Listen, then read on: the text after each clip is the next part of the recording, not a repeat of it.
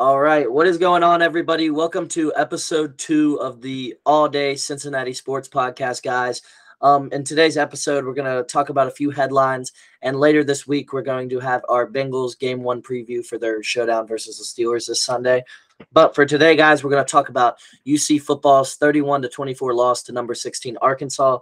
We're going to talk about Xavier landing a 4-star small forward recruit in the class of 2023, which put Xavier's recruiting class at number 10, I believe, on 24/7 Sports now, cracking the top 10. We're going to talk about some Red standouts this week, some of the young guys who are hitting their stride right now and could be potential starters next year, and the exciting debut of one of the Reds' top prospects, Spencer Steer. And lastly, we're going to finish it off talking a little Bengals talk, talking about what the return of Jessie Bates to the active roster can mean to this team, and just, some things to look forward to with Jessie Bates. But, let's get right into it. Okay, UC, as we know, went into Arkansas this weekend and took the L 31-24. I didn't get to catch much of this game. I watched the highlights and I watched the fourth quarter and everything because I was out of town. So, Donnie, can you give me some of your thoughts on this game? I thought, they looked much better in the second half, I think, or at least heading into halftime. I thought things started to click a little more. I'd be encouraged after the second half performance, but man, it's tough to rebound when you start that bad. I mean, Bryant, I saw a lot of people on social media not happy. I can see why. It was just a really rough start for them. He did finish with 2 touchdowns and 325 yards and kind of looked good on the ground, 5 yards carry and a touchdown, but you just can't start like that against the top 25 team from the SEC on the road and come out with that victory. The fact that they made it as close as they did is encouraging, but obviously you can't go undefeated now. You probably don't get the respect you were hoping to gain from the game, and it's just kind of on to the next one and hope that second half is the sign of things to come. Yeah, I agree with you 100% on this. UC now has to kind of take this loss and just reassess themselves and be like, look, we're not making the playoff this year now because you got to go undefeated in the AAC, playing in the AAC if you want to make the playoff again. That's not happening anymore. They already took a loss, and that's just not happening anymore. But you can still finish out, go 11-1, have a great season, win the conference, make a BCS bowl still. You can still make a great season out of this. And I think they need to just regroup and not lose confidence and not lose motivation, and just rally the team together and make sure everybody's on the same page. We can still have a great season here and not just be disappointed thinking we lost one game. Oh, well, we're not making the playoff. Only 4 teams make the playoff every year. Not every other team's year is just a waste if you don't make the college football playoff. Right, and I think it was a little bit of an awakening, too. They lost a ton of NFL talent. Sauce Gardner, top 5 pick. Desmond Ridder was a 2nd-round pick. Majai Sanders was a high pick. Curtis Brooks got taken in the 6th round, and that's not even half the guys that got taken for them. And it showed, especially defensively. KJ Jefferson, man, Arkansas's quarterback, had a combined almost 300 yards between passing and running, and he had 4 total touchdowns. He single-handedly had as many points as UC did. It's just they lost so much talent defensively, too. It really showed up. And it just, you have to regroup, like you said. But this at least gives you a way to break down the film and see what you look like against another quality opponent and how to adjust to life without those guys. Because they lost all those guys, man. A lot. No, yeah. UC definitely lost a lot of talent this year, and they knew they were going to have to reload and fill some holes on their team and everything. But what I will say about them is Bryant, from what I saw, he looked comfortable in the second half. He looked like he played solid, but I just feel like Prater has a lot more upside at quarterback for them, and I just want to see what he could do. I understand he lost the quarterback battle and everything, but I'm interested to see how close that battle was and how big of a leash Bryant's on. I want to see if Bryant has another bad half, if Prater's going in. I'm interested to see that. Oh yeah, because I agree that Prater probably has higher upside, and starting him off. If he wasn't more ready, like he may have more potential, but if he's not better right now, you really couldn't start him against a team like Yeah. Arkansas, especially on the road. But now maybe you're rolling into an easier portion of your schedule, so They got maybe you try. Kennesaw State Kennesaw next. State next, Miami, Ohio after that. Maybe you try Evan Prater these next 2 games and see what you can do. Yeah. I mean, Miami's no slouch, though. Kentucky beat them pretty well, but Miami's actually, they got some talent. They got Blaine Gabbert's younger brother at QB. They got a little bit of talent on that team. But, yeah, they got easier schedule. I'm looking at now, Kennesaw State and Miami until they play Indiana, which will be a tough test for them. But, yeah, they just need to regroup, gain some confidence back. They're still in the AAC. They're still not going to play that many great teams until they move to the Big 12. So they just need to win who's in front of them on their schedule and see what happens at the end of the year and not just focus on one loss to start the season. Agreed with that. All right, that's all we're going to talk UC football this week. We'll cover their game next week against Kennesaw State after that happens. But, yeah, that's all we're going to talk about with them for this week. Next up on the schedule, we're going to talk about Xavier landing 4-star recruit Dalen Swain, a 6'6", 170-pound small forward in the class of 2023. Donnie, can you give me some thoughts on him? Well, I guess the staff really tried to pitch to him that he could be like their Dalen Terry, just got taken top 20 right in the NBA draft. And looking at his highlights, you can see it, man. You can see the similarities, 6'6", lanky, he's got good athleticism, but he can handle the ball. He's got good passing ability. He didn't really get to show it in AAU because he was the 3rd best player on his team, so he had to more of a role player kind of guy. But I know when he visited the campus with his high school team, the staff really liked him, really liked the skill set he showed. And I think this is a great add to Xavier's recruiting class. I mean, his skill set doesn't really overlap with the other 2 commits, Trey Green and Reed Ducharme. So it's another versatility, or it's another piece. He's got good versatility, and he's going to fit really well in a lot of different lineups. You can mix and match him with a bunch of different players. I really like this signing, actually, for Xavier. Yeah, I'm with you on that. The one thing I will say is I definitely think he projects more as a shooting guard, like going forward in the future, because he's only one. I know he can put on weight and stuff, but still, $170 at 6'6" is skinny. Yeah. Skinny. Because I could tell I was 170 when I was a senior in high school, and I'm 6'2", and I was skinny. So 170 at 6'6", that's pretty slim right there. So I definitely think he's going to project more as a shooting guard as he goes up levels and everything. But like you said, he seems like a really versatile player from what I got to watch of him. Dalen Terry, that's actually a really solid comparison. He can do a little bit of everything, a little bit of a Swiss Army knife.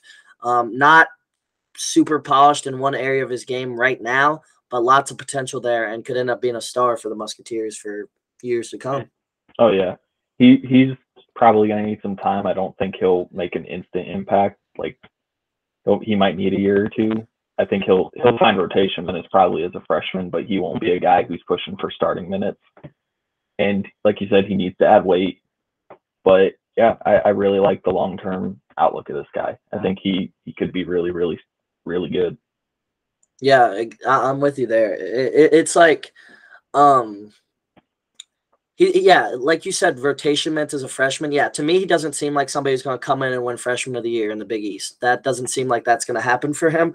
But it does seem like he's going to be a really good player in his junior year, senior year, if he stays all 4 years and everything, because he has the toolbox to do it. If he puts on some weight, it's going to be really scary. And his game just really translates to the college game for sure. Yeah, the polish on it, I think, is what's really going to help him. He already seems like he's got certain skills that are just automatically going to translate. Whether everything else does or not, he should have enough that'll translate to give him a role, no matter how high he goes in his overall game. Yep, I'm with you there. So yeah, that's what we got to say about Xavier's new commit. And yeah, let's get right into the Reds now. Talk a little Reds. The Reds did win the series this weekend, 2-1 over the Colorado Rockies.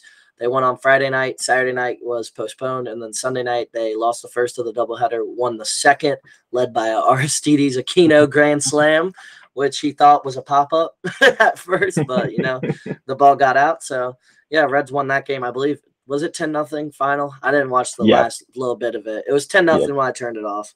yeah. It But was 10 yeah, nothing. TJ Friedl, Jake Fraley, and Jonathan India continue their hot hitting. TJ Friedl, afterthought in the Reds minor league system, who has just come up and just mashed baseball since he's come back up for the Reds. He's up to 5 home runs since he's got called back up.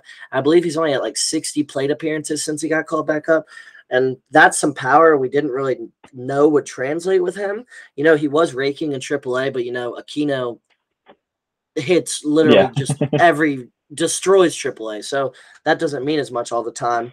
But Friedel's looking like a player who could honestly be a starter for this team next year.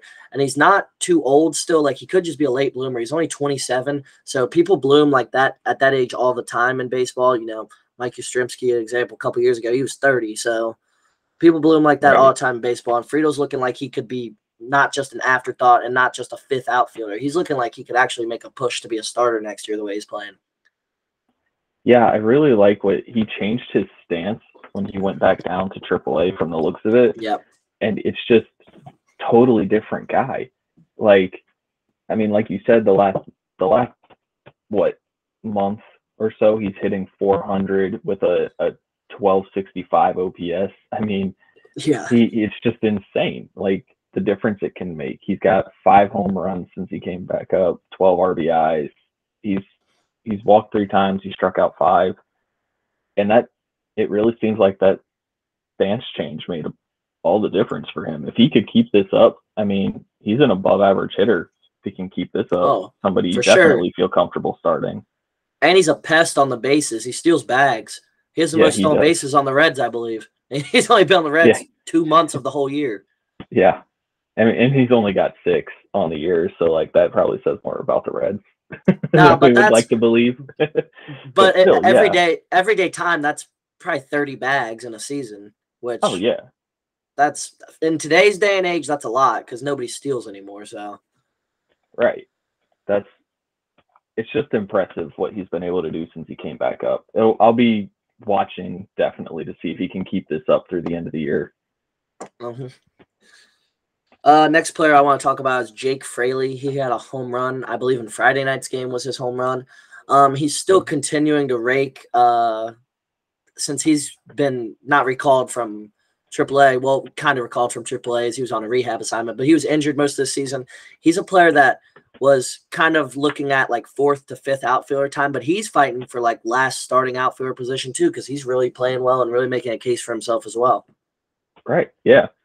And I mean, his batting average is up, 35 points from last year? I mean, he's clearly made some strides. His OPS is up, I know that much.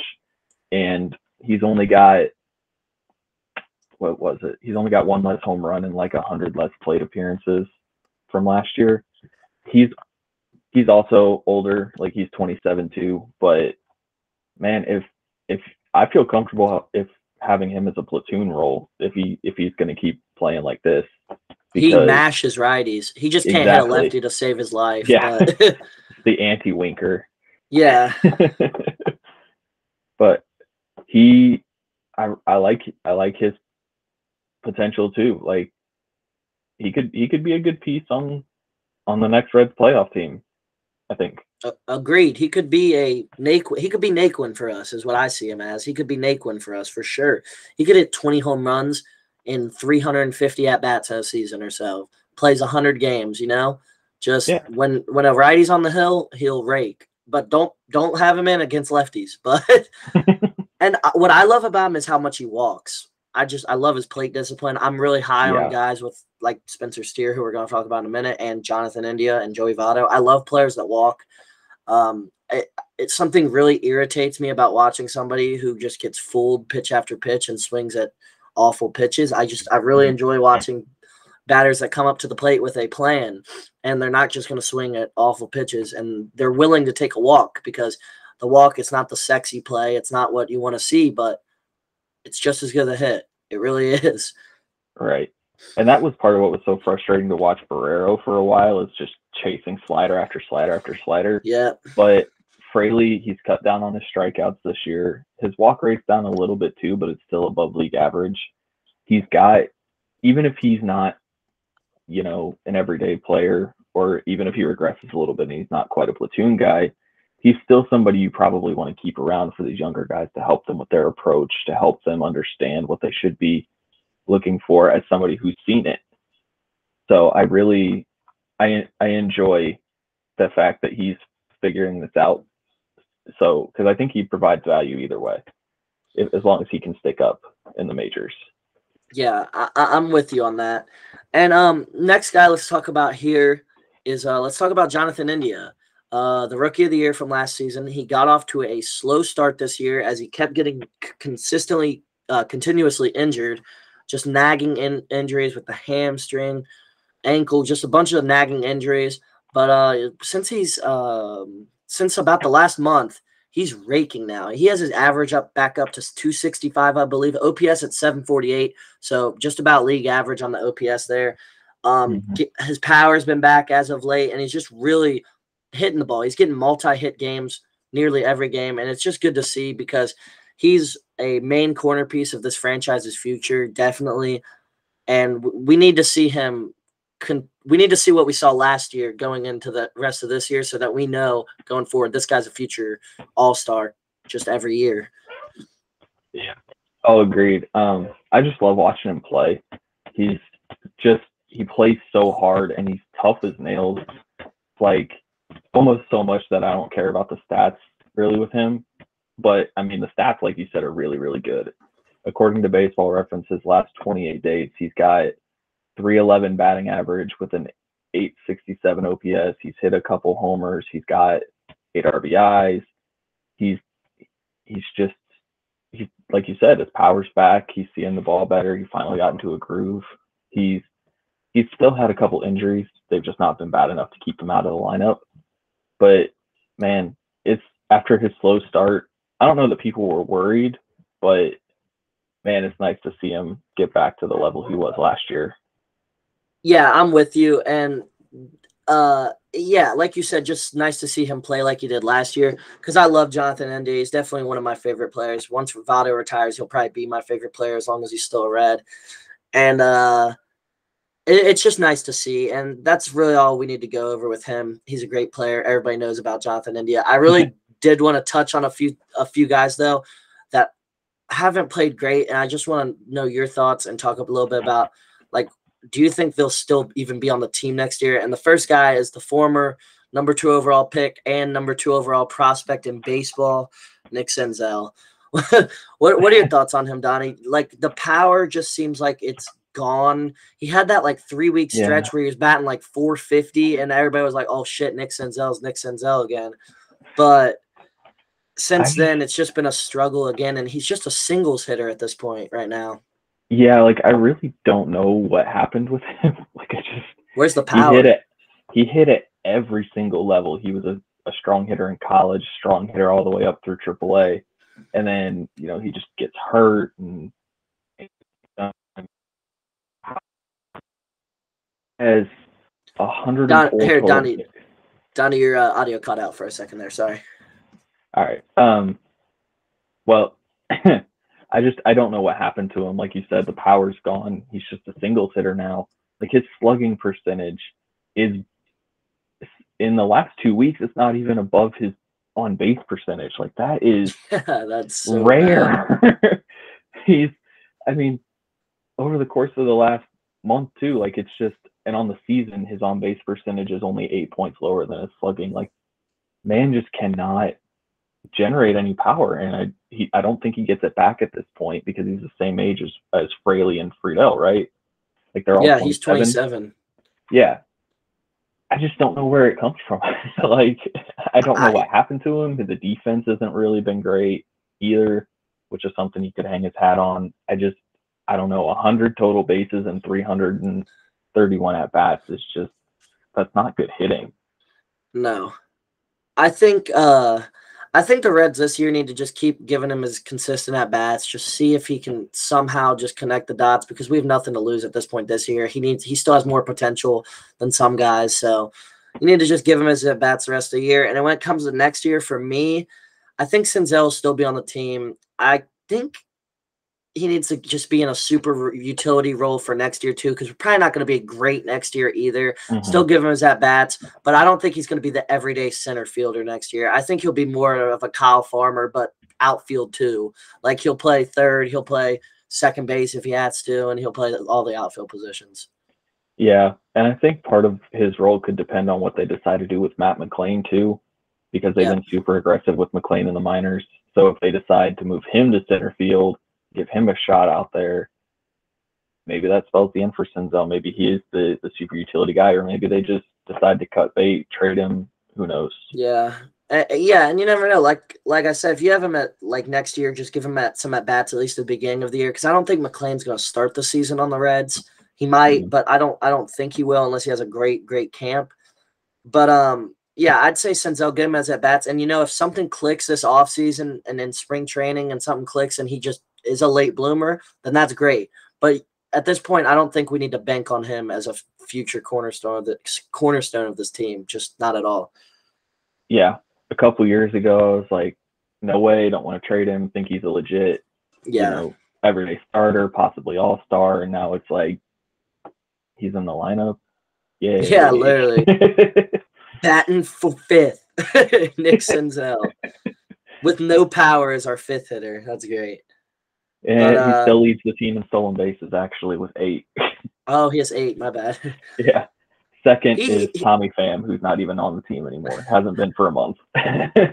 Senzel even looks slow to me, like compared to he seems like he lost some speed too. Like he's bulked up a lot and has less power now that he weighs more. It doesn't make sense to me. And he's slower he's slower, of course, because he's put on weight. That's just natural. Unless you're putting on pure muscle, that's going to happen.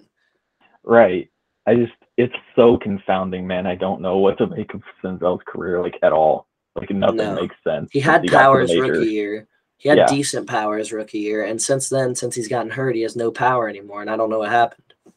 Yeah, it's like the curious case of Nick Senzel. That might require a whole deep dive episode to figure out what happened to him. Yeah, because I feel bad for him too, because he seems like a great guy, and I just feel for him. Mm-hmm. Oh yeah, I know the pressure he has. He was the number 2 prospect in baseball, literally at one point, behind Vlad Guerrero Jr. right behind him. Yeah, I mean, it's just weird, man. The batting average for some reason never translated. I know he had vertigo and the injuries and all that early on, but I don't get it. I really don't. Yeah, I'm with you there. So that's it for Nick Senzel there. I have one other Red that I want to touch on. The most polarizing player in baseball, I swear. not the most polarizing, but the most confusing, because I just see flashes. I'm like, this guy could be so good in Aristides Aquino. And I know he's 28 still, he's getting older. But the guy leads the whole or at least the National League in outfield assists. He has only played a third of the games. That is insane. It's just and he can't hit. Yeah, it's just insane, because I saw a question on Reds Twitter talking about if you could max out one Reds player's tool, what would you do? And somebody, I forget who it was, said, well, if you max out Aquino's hit tool, he's literally Barry Bonds, so I'll go with that. Literally, he'd be the best player in baseball. If he could make contact, he'd be the best player in baseball. Yeah, but he just can't hit a breaking ball. He just can't. He's got ridiculous power. He's got 5 home runs and 173 at bats. That's not a bad ratio. And it's horrible for him. And it's so bad for him. Yeah. Yeah. But he got off to such a hot start, and then people figured out he couldn't hit a breaking ball. And it's just, he never adjusted. I think he's changed the stance recently. Yeah, he did. And he had a couple of good games over the weekend for sure. Yeah. But he's just, you could just like, here's how you hit a breaking ball and just let him go. Because the man Yeah. would be an all-star easily. Easily. He's Oh, yeah. He'd analytically be the one of best the player best. in baseball. Yeah. I mean, he's analytically arguably the best defensive outfielder in the league, and he's got 70, 75 raw power. He just mashes fastballs. It's ridiculous. But you just can't hit a curve. That's it. Can't hit a curve, slider, none of that. Yeah, I'm with you. I don't really want the Reds to cut him because I still like feel like he's a valuable fourth outfielder, honestly, Mm-hmm. just because of his arm alone. Like seriously, as a defensive substitute, you can't Yeah, run on that guy. He has you a really can't. cannon. He I've leads never in seen outfield somebody with a better assists. arm. Like seriously, literally, Yeah, and he's barely played. yeah. He He's, has like you said, he's played 173 a at third of the bats. games. Yeah, he's played a third of the games and leads in outfield assists and has 19 defensive runs saved. Like, are you kidding me?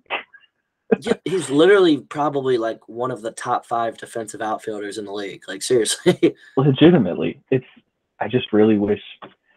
I just wish he could hit a breaking ball, man. But like you said, I Yeah. keep him on. I think he's a valuable bench piece to have. Yeah, I He's do like too.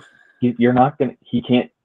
He's not learning anything else in AAA. He's the quintessential quadruple A guy, where he's way too good for AAA, but he's just not good enough for the majors. Like he's just. Hmm. But that's a Because valuable guy to have on your bench.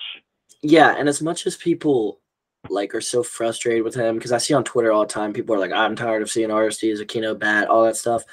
As much as he frustrates me too, the guy still is a valuable fourth or fifth outfielder for the team, and to go along with that, he's different. Like I feel like we have like Almora, Reynolds. Like I feel like a lot of these guys are the same player. They're gonna bat 250. They're gonna hit a home run 1 out of every 60 at bats, and they're just gonna have an OPS of like 600. Aquino has the potential to do more. So like they have no potential. So I Yeah. would keep Aquino much more just for the chance. That's all I'm saying because we're still not going anywhere yet. Yeah, and I think like he's valuable in those late game situations too, where like if you're facing a team where you know their relievers are overly relying on fastballs, say you stick him in there and you've got a decent chance. Or Yeah, agreed. if you need to upgrade that defense in the late innings, stick him in there. Like he'll be fine. More than fine on defense. Yeah, yeah. You just can't start him at this point unless you're really down bad with injuries. You just can't really start him anymore. Yeah. I'm with you there. I think he still has a chance to be on this team when they're good again as a fourth or fifth outfielder. Oh yeah. I really do think that. Yeah. Just because what he does best is so good. Literally. And if he can connect with the ball, it's going to go far. Yeah. Yeah. It's ridiculous, but yeah, I think he's got a future on the team as long as that power stays, but once the power's gone, you can pretty much just cut him at that point. Yeah, I'm with you. And sorry for talking about the Reds so much here, but I have to touch on one guy real quick, one more, because we just haven't, since it's on our second episode, we haven't got to talk about all these things with the Reds yet. I want to talk about Jose Barrero just for a second. What are you thinking with him? Because he really frustrates me watching him play sometimes. Yeah, I mean, if he could just refine his approach at the plate, it feels like he should be so much better than he is, because Yeah. defensively he's really, really good at shortstop. He's got the arm, he's got the range, he can time everything up, but he chases so many pitches. He's got the raw power. In the minors, he had great bat to ball skills. The contact was there, but like The dude's got a jacked too. 430. He's huge. Yeah, yeah. The dude's But huge. yeah, I mean he's 6'2", 175, but you wouldn't know it by looking at him. He is not 175, I don't think, anymore. Not anymore, no, but that's what Baseball Yeah, Reference has him at. yeah. He's probably pushing 200 pounds lean now. Yeah, but I mean that's a 435 OPS, man. Like that. Yeah, that's just horrific. Yeah. People's Juan Soto's on base percentage is almost as good, and the dude's batting like 240. He just walks that much. Yeah, he just it's Like, Barrero should be so much better than he is. It's just it's frustrating.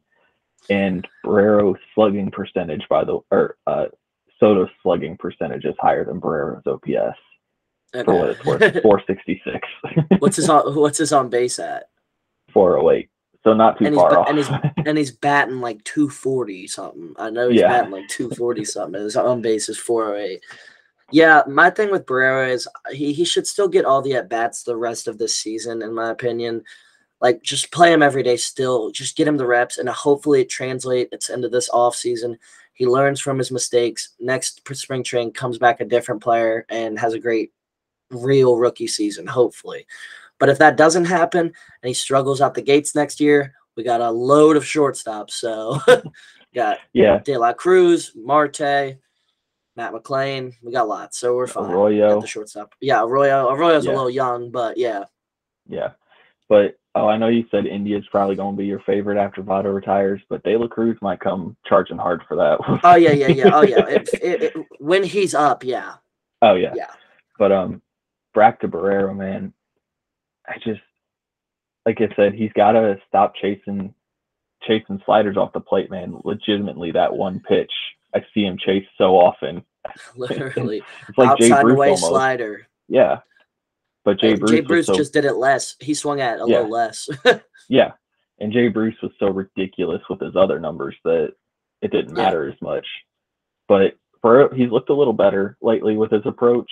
It's just the results got to come through. The process looks better. Do you know how many plate appearances was it before his first walk of the season? Oh God, it was something ridiculous. Yeah, it was bad. It was like close to 100. It was close to like 80 or something. Yeah, he's got 97 ABs and 101 plate appearances. So that means he has not walked yet this year. He's walked 4 times this year. Sorry. Yeah. Yeah, he's walked 4 times this year, but he struck They've out all been 43 recent times. too. Yeah. Oh my gosh, his strikeout rate's over 40%. Yeah. So and the amazing part is it's lower the last 2 weeks. Like it was like 50%, literally. Yeah, legitimately. Oh my gosh. Yeah. But he's just got to refine his approach. At least he does. When he first came up in like 2020, he looked kind of overwhelmed by big league pitching. Yeah, he doesn't look overwhelmed anymore. Yeah, right. It's just he just can't not chase. So I still think he has a lot of potential if he can get everything together there. But you got anything else to add about the Reds or anything you want to touch on? I think we're good on that. All right. Lastly, we want to talk about Jessie Bates being added back to the active roster as they cut. I forget who they cut from their regular active roster, but they cut Thad Moss from the practice squad. Who they cut from the active roster? They waived Alan George, but he cleared waivers. He's already on the practice squad. Okay. Well, Jessie Bates back on the active roster. What do you think that can mean for the Bengals, and how important is it to have one of their leaders back on the team? I mean, it seemed like he was always going to be back. Like, he would have turned down an offer that was 4 times what he made the first portion his entire rookie contract. So it always felt like he was going to be back, and having him back there, like, a good safety for the defense can make sure everybody's in place.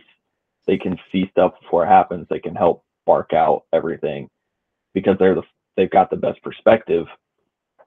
And having a guy like Bates who's been through it and was a key part of that run last year to be able to talk guys through the NFL experience, and maybe as they get into the playoffs, hopefully, fingers crossed with injury luck, having a guy there who can help the young guys through that late season process into January and hopefully February. Having him back there is just going to be enormous for guys like Dax Hill, Cam Taylor-Britt, even Alan George if he has to be elevated back to the active roster. So when he's on, he's arguably a top 3 safety in football when he's playing his best. He's a ball hawk. Yes.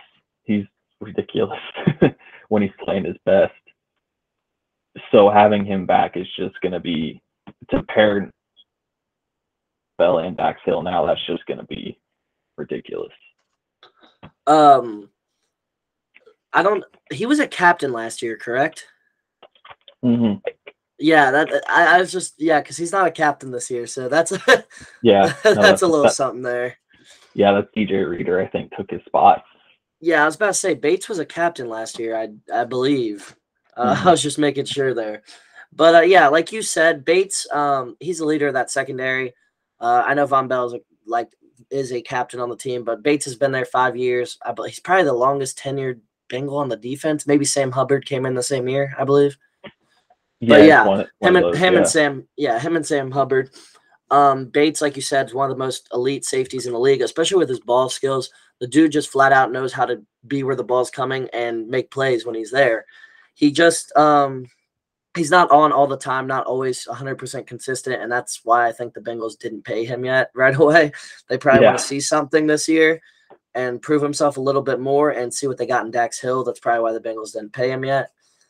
But probably. I think he's just going to make a tremendous difference on that defense. He knows the system, of course, with by defense coordinator Lou Anarumo. And I just feel like he can be a key part of the Bengals making another run at a Super Bowl this year. Oh, for sure. And for what it's worth, he did come in the same year as Sam Hubbard. So, like, if you want to go by draft time, technically Bates is the longest tenured. Yeah, but what round pick was Bates? Second? Bates was second. Hubbard was third. Okay. Yeah. Who was our first round pick that year? Billy Price. Oh. At least they flipped him for BJ Hill. Yeah. But and they have to pay everybody. They do with Bates. So like seeing what they had, seeing if he can get back to that level this year. Maybe if they do decide they want to pay him this offseason. But I understand why ownership didn't want to keep Bates or didn't want to extend I get Bates. it too. That money's a little ludicrous, and for the Brown family, football is their only business. They don't have any side ventures. They don't have any extra income. So with all that money, they're going to have to tie up in Burrow. I understand why they didn't want to give him top 5 safety money, even with the salary cap probably going to explode here in the next couple of years. But I like you were talking about, seeing what they can do with him is going to be, just this year at least, is going to be interesting for sure. Yeah, like you said, not wanting to extend him right away, at least because of all the people they're going to have to pay. I mean, Burrow, they're going to have to give Burrow a bag. Yeah. Burrow's going to get a Mahomes contract, like seriously. Yeah, I know on the Athletic Bengals show here, that podcast ground, when they were talking about Burrow getting 55, 60 million a year. For sure. Especially if the cap rises, he could get 70. Like shit, if it goes up. Yeah. And they were talking about Mike Brown loving that Mahomes type structure of a deal. So yeah, could see something like that. Could see something like 6 years, 600 or something next offseason for him. I would love to see the Bengals do a Mahomes type. Just lock him up for as long as you possibly can, and you don't got to worry about it. Like seriously. And like even not just Burrow, you're gonna have to pay Jamar Chase, top receiver in the league, money. You're gonna have to pay T. Higgins just a little lower than that probably if you want to keep Higgins too. And you're already paying Mixon top running back dollars already. So yeah, you're gonna have to pay a lot of these guys a lot of money. And we're going to see if they can do that and keep everybody around for the years to come. Yeah, for sure. Then it hurts with a guy like Bates because they drafted him, because we've seen him transform into what he is. But I don't know. I didn't like that deal for Minkah Fitzpatrick, that hit extension he got. And Fitzpatrick, I think, is a better safety than Bates. And if Bates wants that number, I love Jessie Bates. I love watching him play, but that's why you drafted Dax Hill. Yeah. That's why you drafted him. Hey, but if Jessie Bates goes out there, first team All-Pro this year, shit, you got a decision to make then. Yeah. But yeah, you would. But we'll see. He's been really up and down in his career. I think he can I think he can play at that level for a whole season. I think he Yeah. has that ability. I just don't know at that point the Bengals might be priced out of him. Yeah, his highs definitely outweigh his lows, but there are lows with him sometimes. Mm-hmm. But the highs definitely outweigh the lows overall. Like, he's definitely better more often than he's not. Agreed. But yeah, you got anything else to say on the Bengals there, Donnie? No, that's all I got. All right, guys. This was episode 2 of the All Day Cincinnati Sports Podcast. I'm Parker Fields here, of course, always with Donnie Menke. And yeah, guys, be on the lookout for another episode coming later this week. We'll be dropping it Friday, right? Yep. Friday morning. Dropping a new episode Friday where we will talk about the preview for the Steelers and Bengals game, and maybe for like 5 minutes talk a little Reds, talk about what happened with their recent games. But yeah, guys, that is all for this for the second episode of the podcast. Be sure to listen on Apple Music or Apple Podcasts, Spotify. Subscribe on YouTube if you're on YouTube. And yeah, guys, that is all. And we'll see you on the next podcast. See you guys. All right. Gotta stop the recording.